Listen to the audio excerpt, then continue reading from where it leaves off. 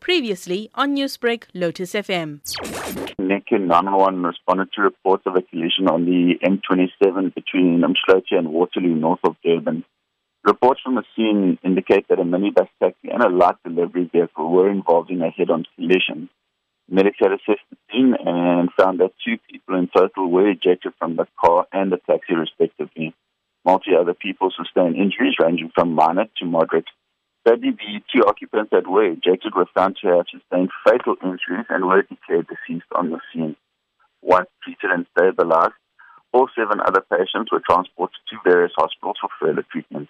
Circumstances leading up to the collision will be investigated by the relevant authorities. Shawn, have the victims been identified? They have been identified, that is correct. 1 female patient and 1 male patient that was found.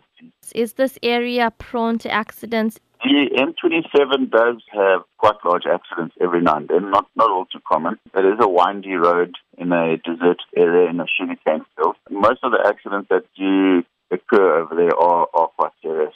This by far is a significant collision. There were a few other collisions throughout the country, but nothing of significance.